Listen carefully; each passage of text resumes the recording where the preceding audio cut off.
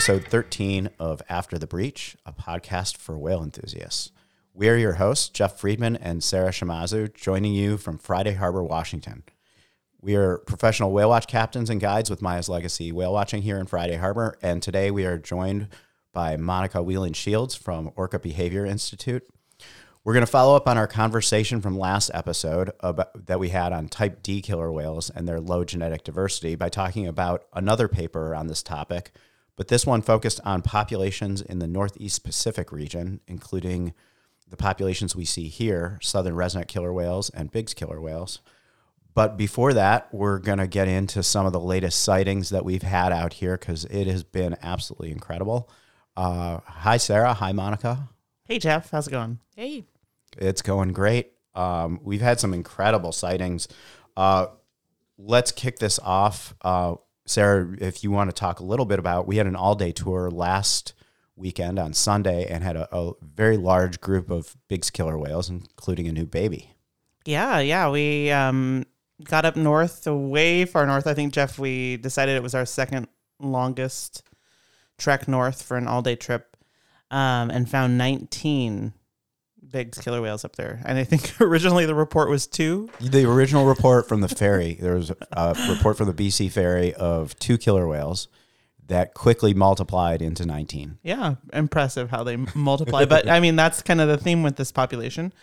So, yeah, a great group with the T36As, the T124As, T125A, T128, the list goes on, T124C, T49A1. And the T65Bs. Of course, can't forget them. Yeah, so we've talked about the 65As quite a bit on our podcast.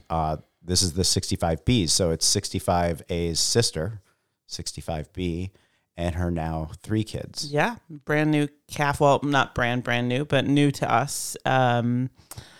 First time being seen was that day, so that was awesome. I was really impressed that you and April were able to spot the new calf in the mix of 19 killer whales all bunched together. And you're like, I think the 65Bs are here, and I think there's a new calf. Well, it was really little compared to all the other littles, but I think what was cool was in that group of 19 whales, we had 5 whales that were 2 or younger. So more than 25% of that group was under the age of 3, 2.5 or less. Which is becoming more common when we see these big groups of multiple families. There's so many young killer whales in the Biggs population that when you see these aggregations of multiple families, you're going to have a large percentage of them under the age of 10 for sure. Yeah. Yep. Yeah, I think it's like a third of the population.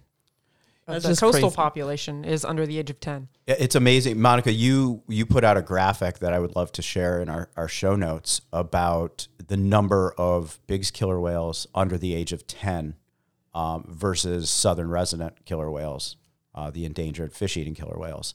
And it's when you see it in a graphic, it's really impressive.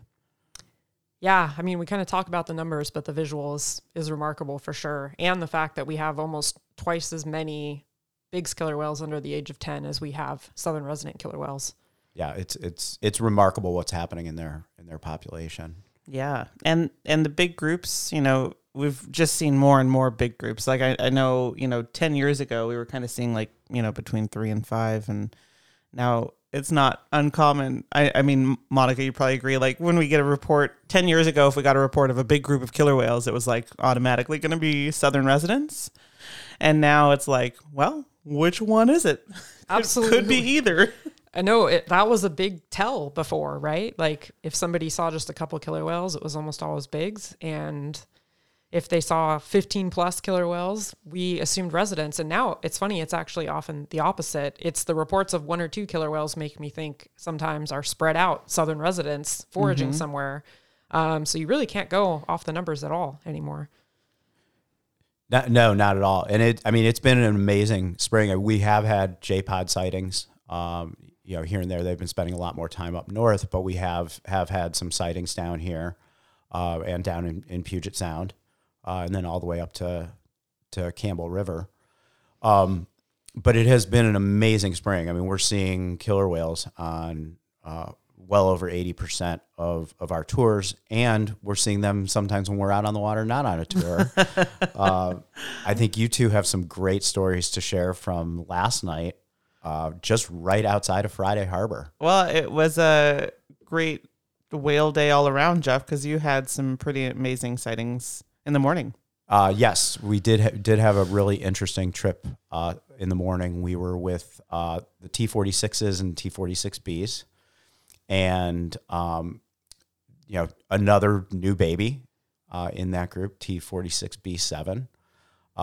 Unfortunately, T46 has not been seen the last few days that the 46 and 46Bs have been around. So I think it's probably safe to assume she is no longer. Well, I mean, we'll hold out hope, right? Yeah, we haven't seen the 46B1s, but yeah, typically she's seen with. I mean, you never know, right? You never know. know. She could be with the B1s, but definitely not typical to Right. not see her there with that part of the family. But it was an interesting trip because it was in the exact same location that we saw them a few years ago when it was the first sighting of the 46Bs on B1s where Talouk was no longer present. And exact same spot. I wouldn't say similar behavior, but both trips, like you just got a sense that there was something going on. Mm-hmm. They were very social yesterday, and they didn't move. They were in the same location pretty much all day. A lot of socializing going on in the family, and we'll definitely hold out hope for T46. But regardless, what a legacy! Mm-hmm. I was talking about this on the boat yesterday about we have some power families in the big killer whale population. That you have, a female that leaves this legacy of so many whales. Yeah.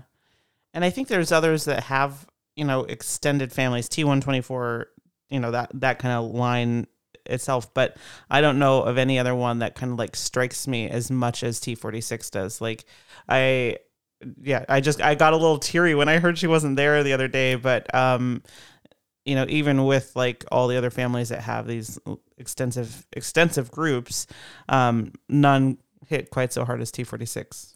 I think part of that is probably the fact that she was captured for the marine park industry and released before she was removed from a sea pen down in Puget Sound. And that we can trace, I think it's 23 whales that we can, somewhere around there, it's in the 20s that can be traced back to her that wouldn't exist had she gone into a marine park. And with these other power families, I don't know that it doesn't hit the same, I think, because it's not that same backstory. Right. Yeah, she's definitely legendary for being the last living whale from the last live capture in Washington State back in 1976. And she's a whale that I point to all the time as what difference a single reproductive female can make if she's successful. And just to be clear, she herself doesn't have 20 or so offspring. Right. But she has, multiple sons and daughters, and her daughters have been successful in now 4 generations. Yeah, she's a great-grandmother. Great-grandmother, yeah.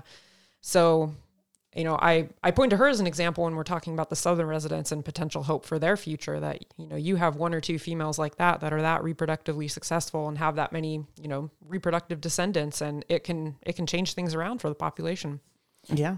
Absolutely. And we'll probably get to this later too, because the flip side of that, and I was talking about this on the boat on our tour yesterday, the other side of that is you look at all the whales that were captured and all especially the female killer whales that were removed from these waters, and how many whales that could have been from just 1 or 2 of those whales that, had they not been captured, how many more offspring and grand offspring and great grandkids there could have been. Yeah.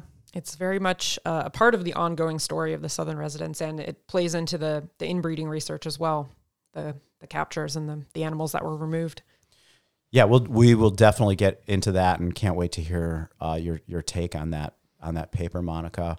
But I can't let the last night's story go, because I wasn't there when you two had the stellar sea lion hunt going on right in front of the harbor, and there was a young whale in that, one of our new growing favorite young whales. And kind of speaking of deja vu, like to you having this experience with the 46s and 46Bs in the same spot that they were after Tuluk, was no longer with them. We had a very similar encounter on August 31st last year. Monica, you were out there. We were at a different boat last time, but it was the same families in the same spot hunting a stellar sea lion, and Galliano breached 3 times, and it was kind of windy. Like the coveted Galliano breach. Yeah. So we had the T18s and the T49As without T49A1 and A2 last night, right outside of Friday Harbor. And unlike last year's sea lion hunt, which was successful after less than an hour, these guys were giving this sea lion a hard time for, I think, at least 4 hours across all the different people that were observing it. And as of sunset last night, sea lion was still alive. Yeah, because I think it started before we got off the dock, about 4:30, and at 8:30, I think it was still going strong from what some people still on the water were saying. But it was cool.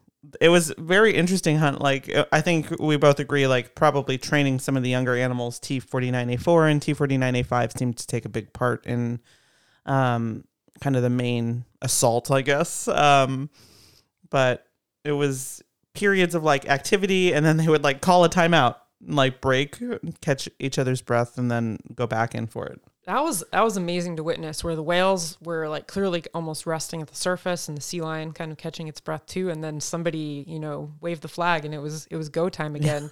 And there's some kind of mutual understanding of what the rules of engagement are in that, right? Like the sea lion didn't try to make a break for it then. It was just everybody paused and then everybody resumed.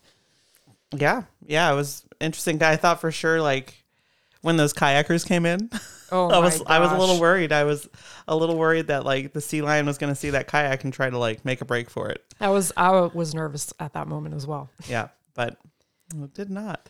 It sounds incredible. And where was Charlie in all this? Right in the middle of it. Really? Not very effective, but right in the middle of it. Well, maybe he or she was effective. Well, if you asked T49A6, I think he or she would say they were the one calling the shots and giving the sea lion a run for its money there. That little one was right in the thick of it the entire time. Some other whales kind of came in and out of the sort of the main engagement, but lots of tail slapping and little half breaches and that kind of thing.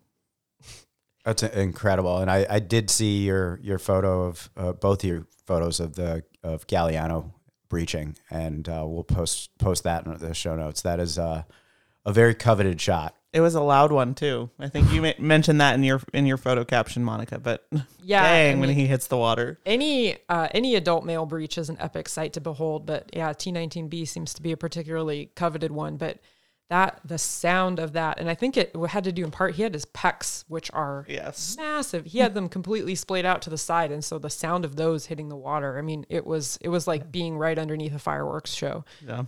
Yeah, the male pec fins are, I mean, they're huge. What's the size? I mean, to me, they look like it's the size of a queen bed. I think they can get like 6 feet,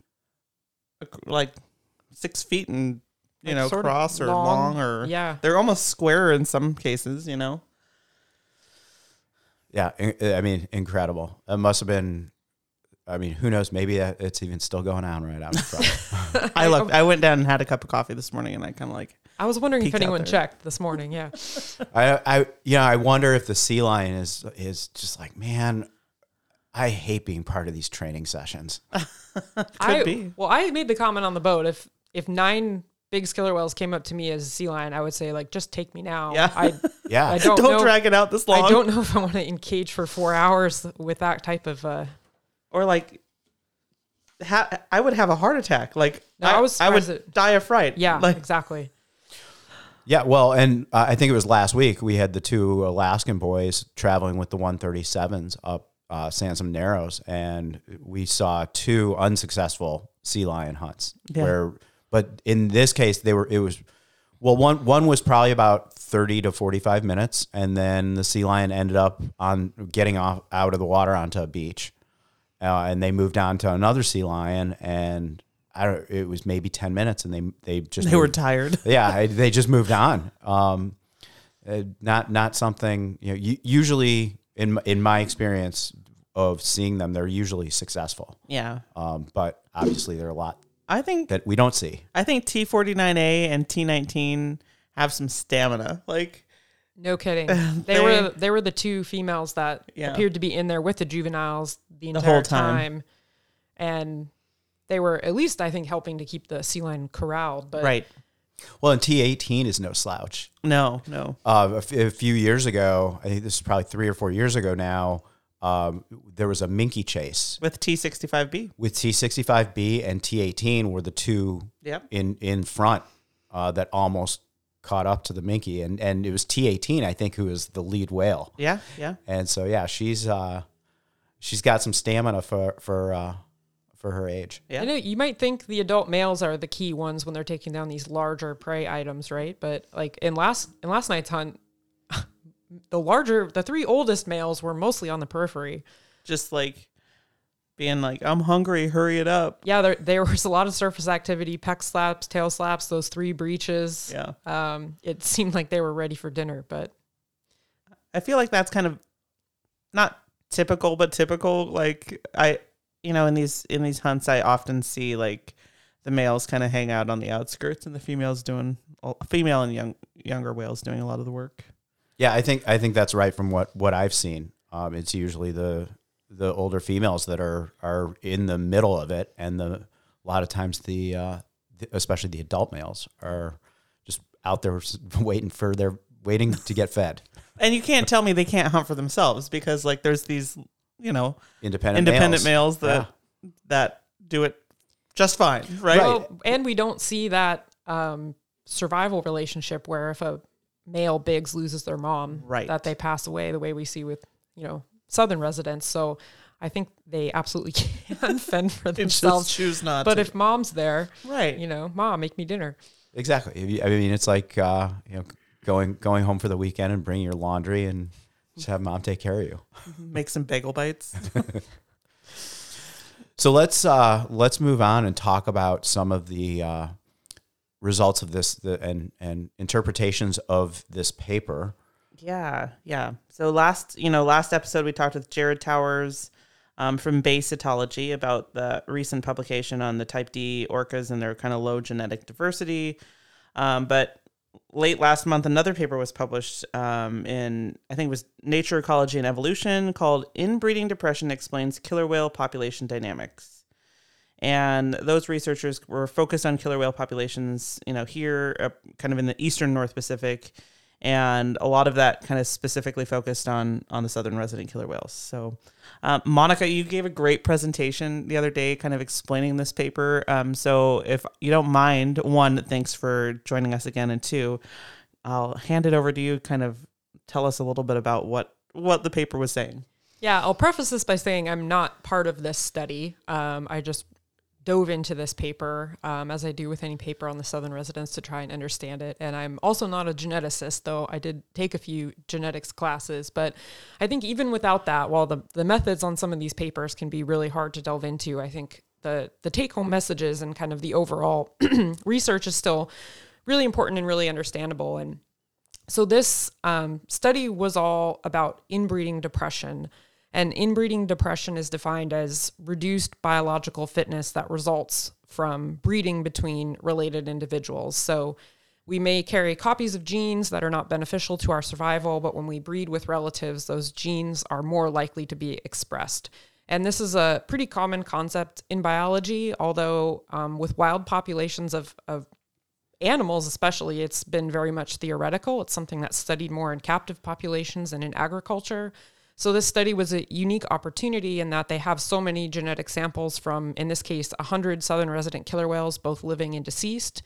And they can, test some of these genetics theories in this living population where we have samples from all these different individuals, and we know the relationships between these individuals.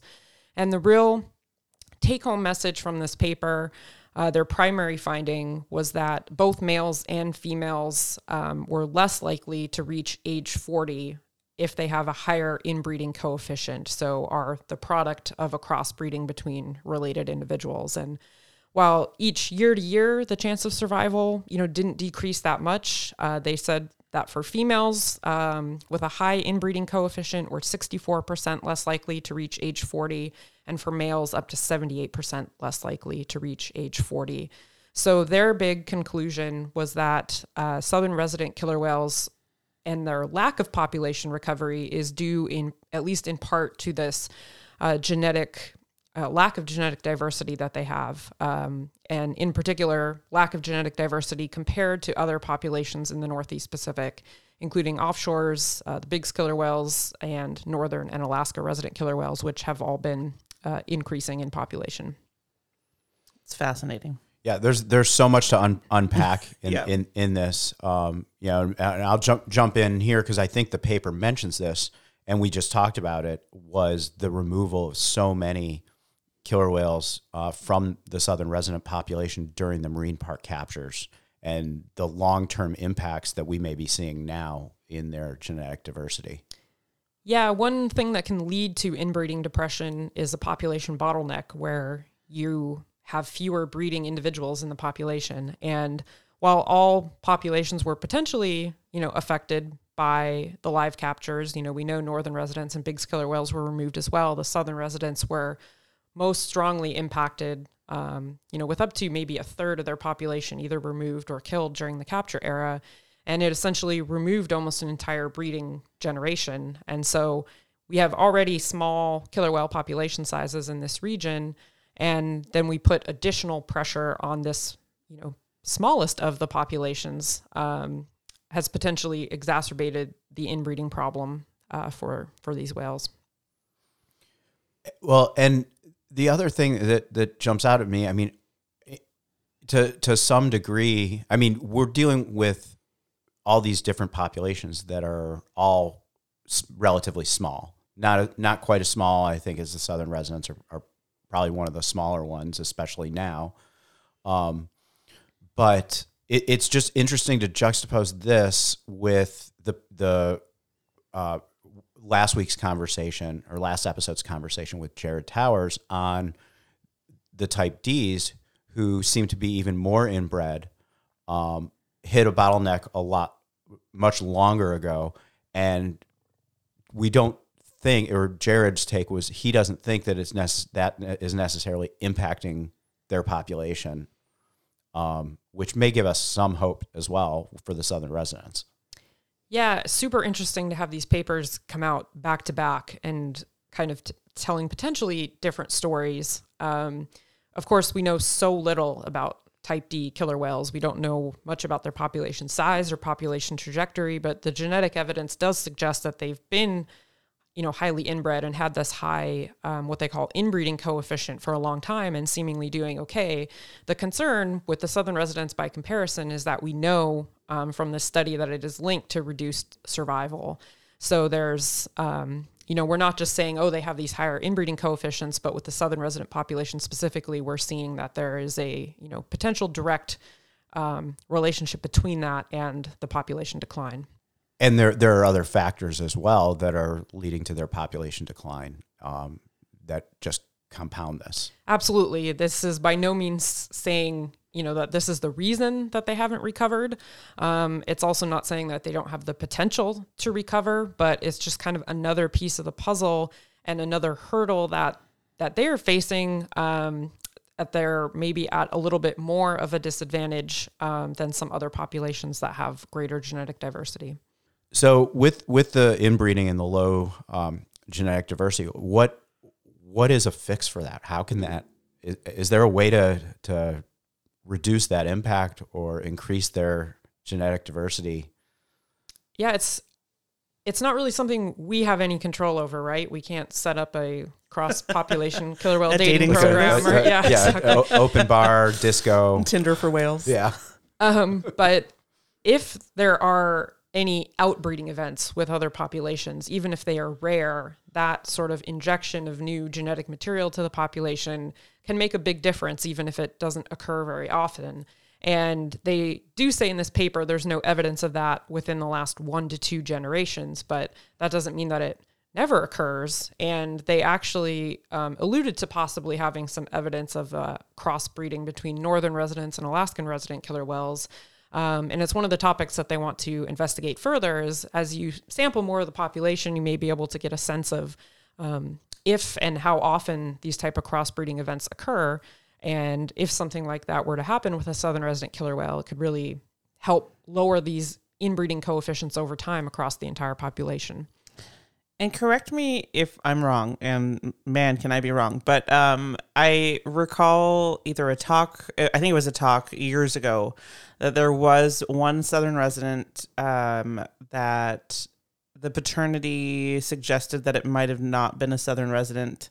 Did that ever get resolved? Like, do we know anything more? Do you remember that, or am I just making that up in my head? I remember that theory floating around. And there's, with genetics, it's kind of the more data we gather, the more we learn. And sometimes we end up throwing out some of the things that we thought we knew before.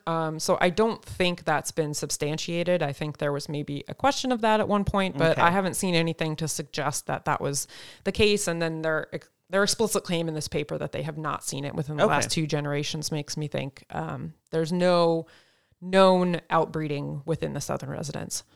But this paper did have some interesting paternity results that we hadn't seen before.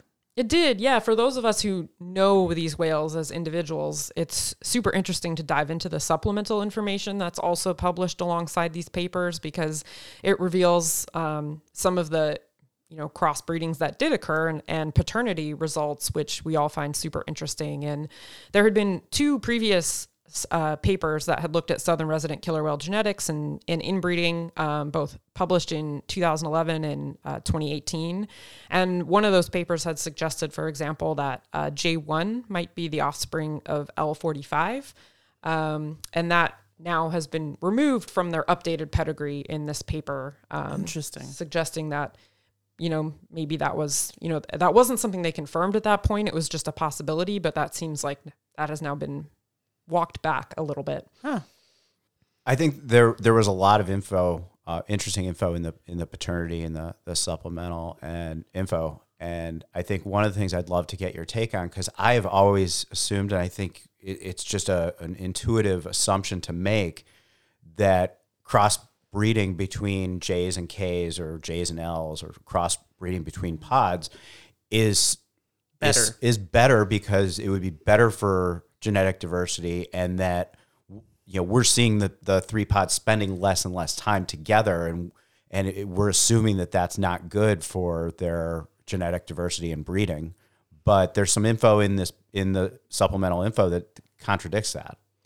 Yeah, it all depends on the relationship between the parents, right? And they could be half siblings from different pods, right? That if they then mate, still will have relatively inbred offspring. So we have examples of whales like J51, who this study shares was fathered by K26. So J51 would be the offspring then of J41 and K26. Yet he's among the 10 southern resident killer whales with the highest inbreeding coefficient. So here's an example of a crossbreeding between pods that still resulted in a high individual inbreeding coefficient. But we have other known, relationships that maybe don't result in this higher inbreeding coefficient. So, for example, we know that J1 and J28 were the parents of J46, and so a father-daughter breeding, but she is not among the most inbred individuals, despite being the offspring of known relatives within the same pod. So we really can't say just based on who the parents are, who the most inbred individuals are. They really have to look at the entire genome and what they call these runs of homozygosity, which sort of indicate the level of inbreeding and sort of the historic relationship between, the genetic lines that resulted in that individual. Yeah, and I think what also was interesting about the top 10 highest individuals with the highest inbreeding coefficient was L25 for me. So here's a whale that's, was born before this capture era. We're estimating 1928, I think, is the estimate for her birth year, but she was on the list of top 10. That's the one that I really circled as well, because of the fact that she preceded the capture era. That really suggests to me that perhaps the southern residents have had this higher inbreeding coefficient for longer, that it's not simply a result of the capture era, which we know that resident killer whale populations have pretty small breeding populations anyway. So yeah, interesting for sure. They do this comparison between the southern residents and primarily the Alaskan residents, because they didn't have many northern resident killer whale samples in here. And the southern residents with the lowest inbreeding coefficient are on par with kind of the Alaskan resident killer whales, which has been an increasing population. Another result from the study said, well, if all the southern residents had sort of that lower inbreeding coefficient on par with Alaskan residents, what would happen over the next 100 years? And their modeling shows that the population would be likely to increase. Whereas if all the southern residents had these higher inbreeding coefficients of, the more inbred individuals like J42 and J51, that the population, all other factors being held the same, would be likely to continue to decline over the next 100 years. So again, that heightened overall inbreeding coefficient is playing a role. And even though sometimes the numbers are pretty slight compared to the Alaskan population, it seems to be enough to lead to this different population trajectory.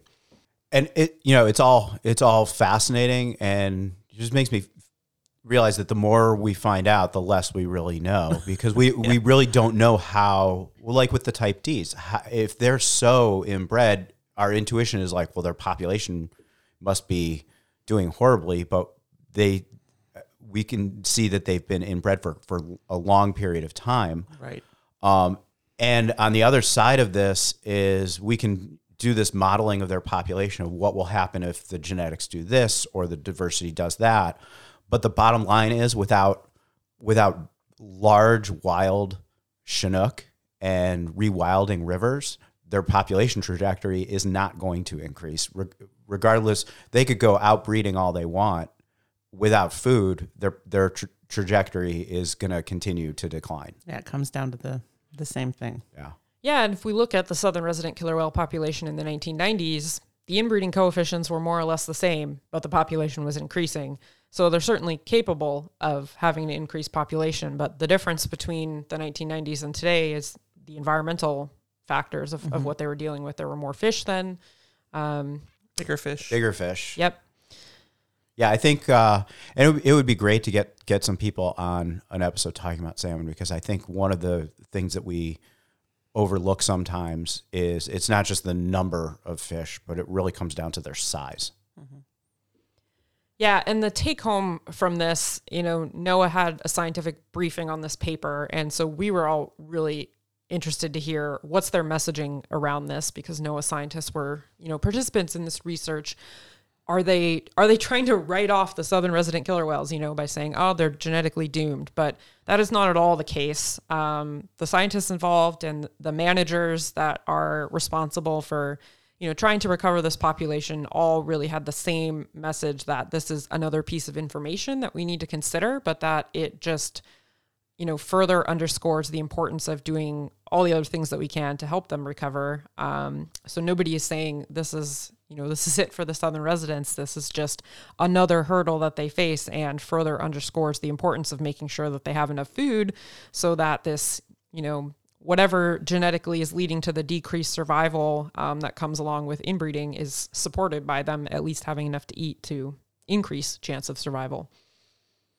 Right. I mean, the more food they get, the more they will reproduce, and the more they reproduce, and the more viable calves that come out will help, hopefully increase some of the genetic diversity, and they get through this bottleneck, and it doesn't continue to impact them. Yeah, one thing we don't know at this point is what specifically, what genes are leading to this reduced survival. Is it something related to the immune system or something related to fertility, or what is it? We don't have that level of genetic knowledge yet, but we know that things like having enough to eat help boost your immune system and, make you more likely to have successful pregnancies and that sort of thing. So we can support them in other ways to maybe help overcome whatever is going on among these inbred individuals that is making them less likely to survive. It's going to be interesting to see what the follow-ups are in terms of genetic studies and how much more we're able to learn. It's going to be fascinating. And I think each step of the way, it's going to be the same thing. It's like, okay, now we know this, but now we don't know all this. Well, we don't know this, and I have so many more questions now. I really hope, as we continue doing these comparisons with other populations, I'm really hoping that one piece that comes out of this down the road is some paternity insights on the Biggs killer whales, because yeah, right, we have so much speculation and we know nothing at this point. So speaking of the Biggs killer whales, one of the things that was in this paper that literally sent my jaw to the floor was the population size estimates that were in this paper, and that I think it was somewhere around 100 generations ago that the Biggs may have had 3,000 to 4,000 breeding whales. Yeah. So what they did is what? Yeah, they look at effective population size, which basically means how many individuals in the population are breeding, and that's smaller than the total population size, but doing, genetics and their mathematics, they can kind of project back in time what may have happened.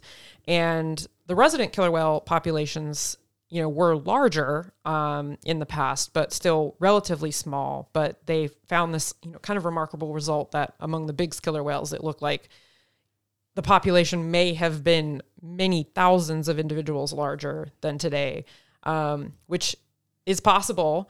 Another explanation for it is that maybe there was more crossbreeding between Biggs and other populations at that time, making it look like it was kind of a larger functional breeding population, even if it wasn't all Biggs killer whales.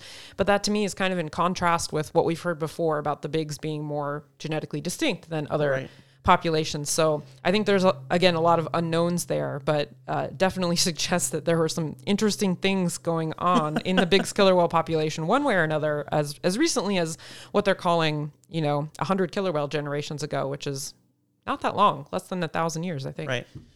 Yeah, I just can't even imagine. I mean, it's amazing to see their population today and how big it's getting and how fast it's growing. Mm-hmm. I don't think when this baby boom started, was it like 2012? And we really started to get in tune with that.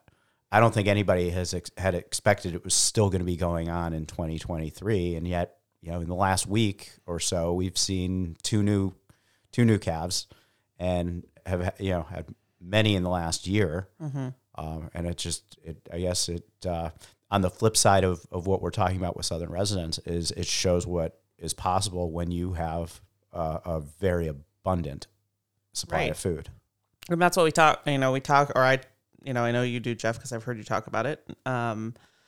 And I know, Monica, you talk about it as well, is like we have these two very different population trajectories with whales that use the same area, and the ones that are doing well are here more often. They have higher toxin levels, because they feed higher on the trophic level, and they're doing exceedingly well for a killer whale population in this day and age. And it's because of that. It's because they have enough food to eat.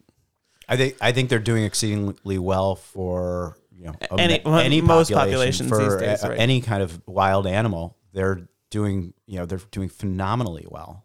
Yeah. So it is fascinating to see the juxtaposition of the two populations. And we, again, we've been seeing so many killer whales out there, bigs especially. And Monica, what's upcoming for Orca Behavior Institute this field season? Well, it's tough to predict what's going to happen in the field, right? It seems like we have some surprises every year. We had kind of gotten used to not having the southern residents around in the spring, and now J-pods may be sticking around at least later than usual, so we're hoping to continue seeing them. An exciting development for us is we're in the process of getting a new hydrophone installed in North San Juan Channel that will be live streaming on the Orca Sound hydrophone network. So we're super excited to see what sort of acoustic range it has from that location and what kind of things we're picking up on that hydrophone, especially there's just been a big super highway, it seems like, over the last couple of weeks. It's been hard not to have that hydrophone online yet, but we will see. And then on the research side of things, we're working on crunching a lot of our behavioral data on both populations of killer whales and seeing what kind of our first few years of research might reveal. So lots of exciting stuff ahead. That's awesome. And you're going to be out on the water a bit this summer. Yep, that's the plan. We plan to get our boat back in the water here in the next couple days and see what the season has in store for us. We'll definitely have to have you back on at the end of your field season and see what kind of stuff you've come up with. It's always great to have you on. It's always great to be here. Fun to chat with you guys. And we're going to be we're running tours every day with Maya's Legacy Whale Watching, and we have a special After the Breach photo workshop coming up this fall. If you are interested in joining us, definitely reach out. Sarah has the dates for us. Yeah, it's going to be September 23rd and 24th, a Saturday and Sunday. And people can sign up for both days. They can sign up for one day. It'll be fully catered. But we're going to go out for, between 6 and 8 hours. Jeff and I like to run on the longer end of things and see what we can find out there. And that time of year is just amazing. Big killer whales for sure, but huge aggregations of humpback whales as well. Yeah, always a potential at that time of year where we get these aggregations of 50, 70 plus humpbacks feeding in the same area. And it's so hard to imagine and describe, but I mean, blows as far as you can see and just humpbacks everywhere in some glassy water. Always a chance of seeing killer whales at that time of year as well. And we usually have some really nice weather days. It's our favorite month. So yeah, these are going to be all day tours with Sarah and I, and some catering and some photo instruction and ID instruction. Yep. So if you're interested, send us an email to afterthebreachpodcast@gmail.com. You can hit us up on Instagram at afterthebreach. And and we'll talk to you soon. Stay safe out there.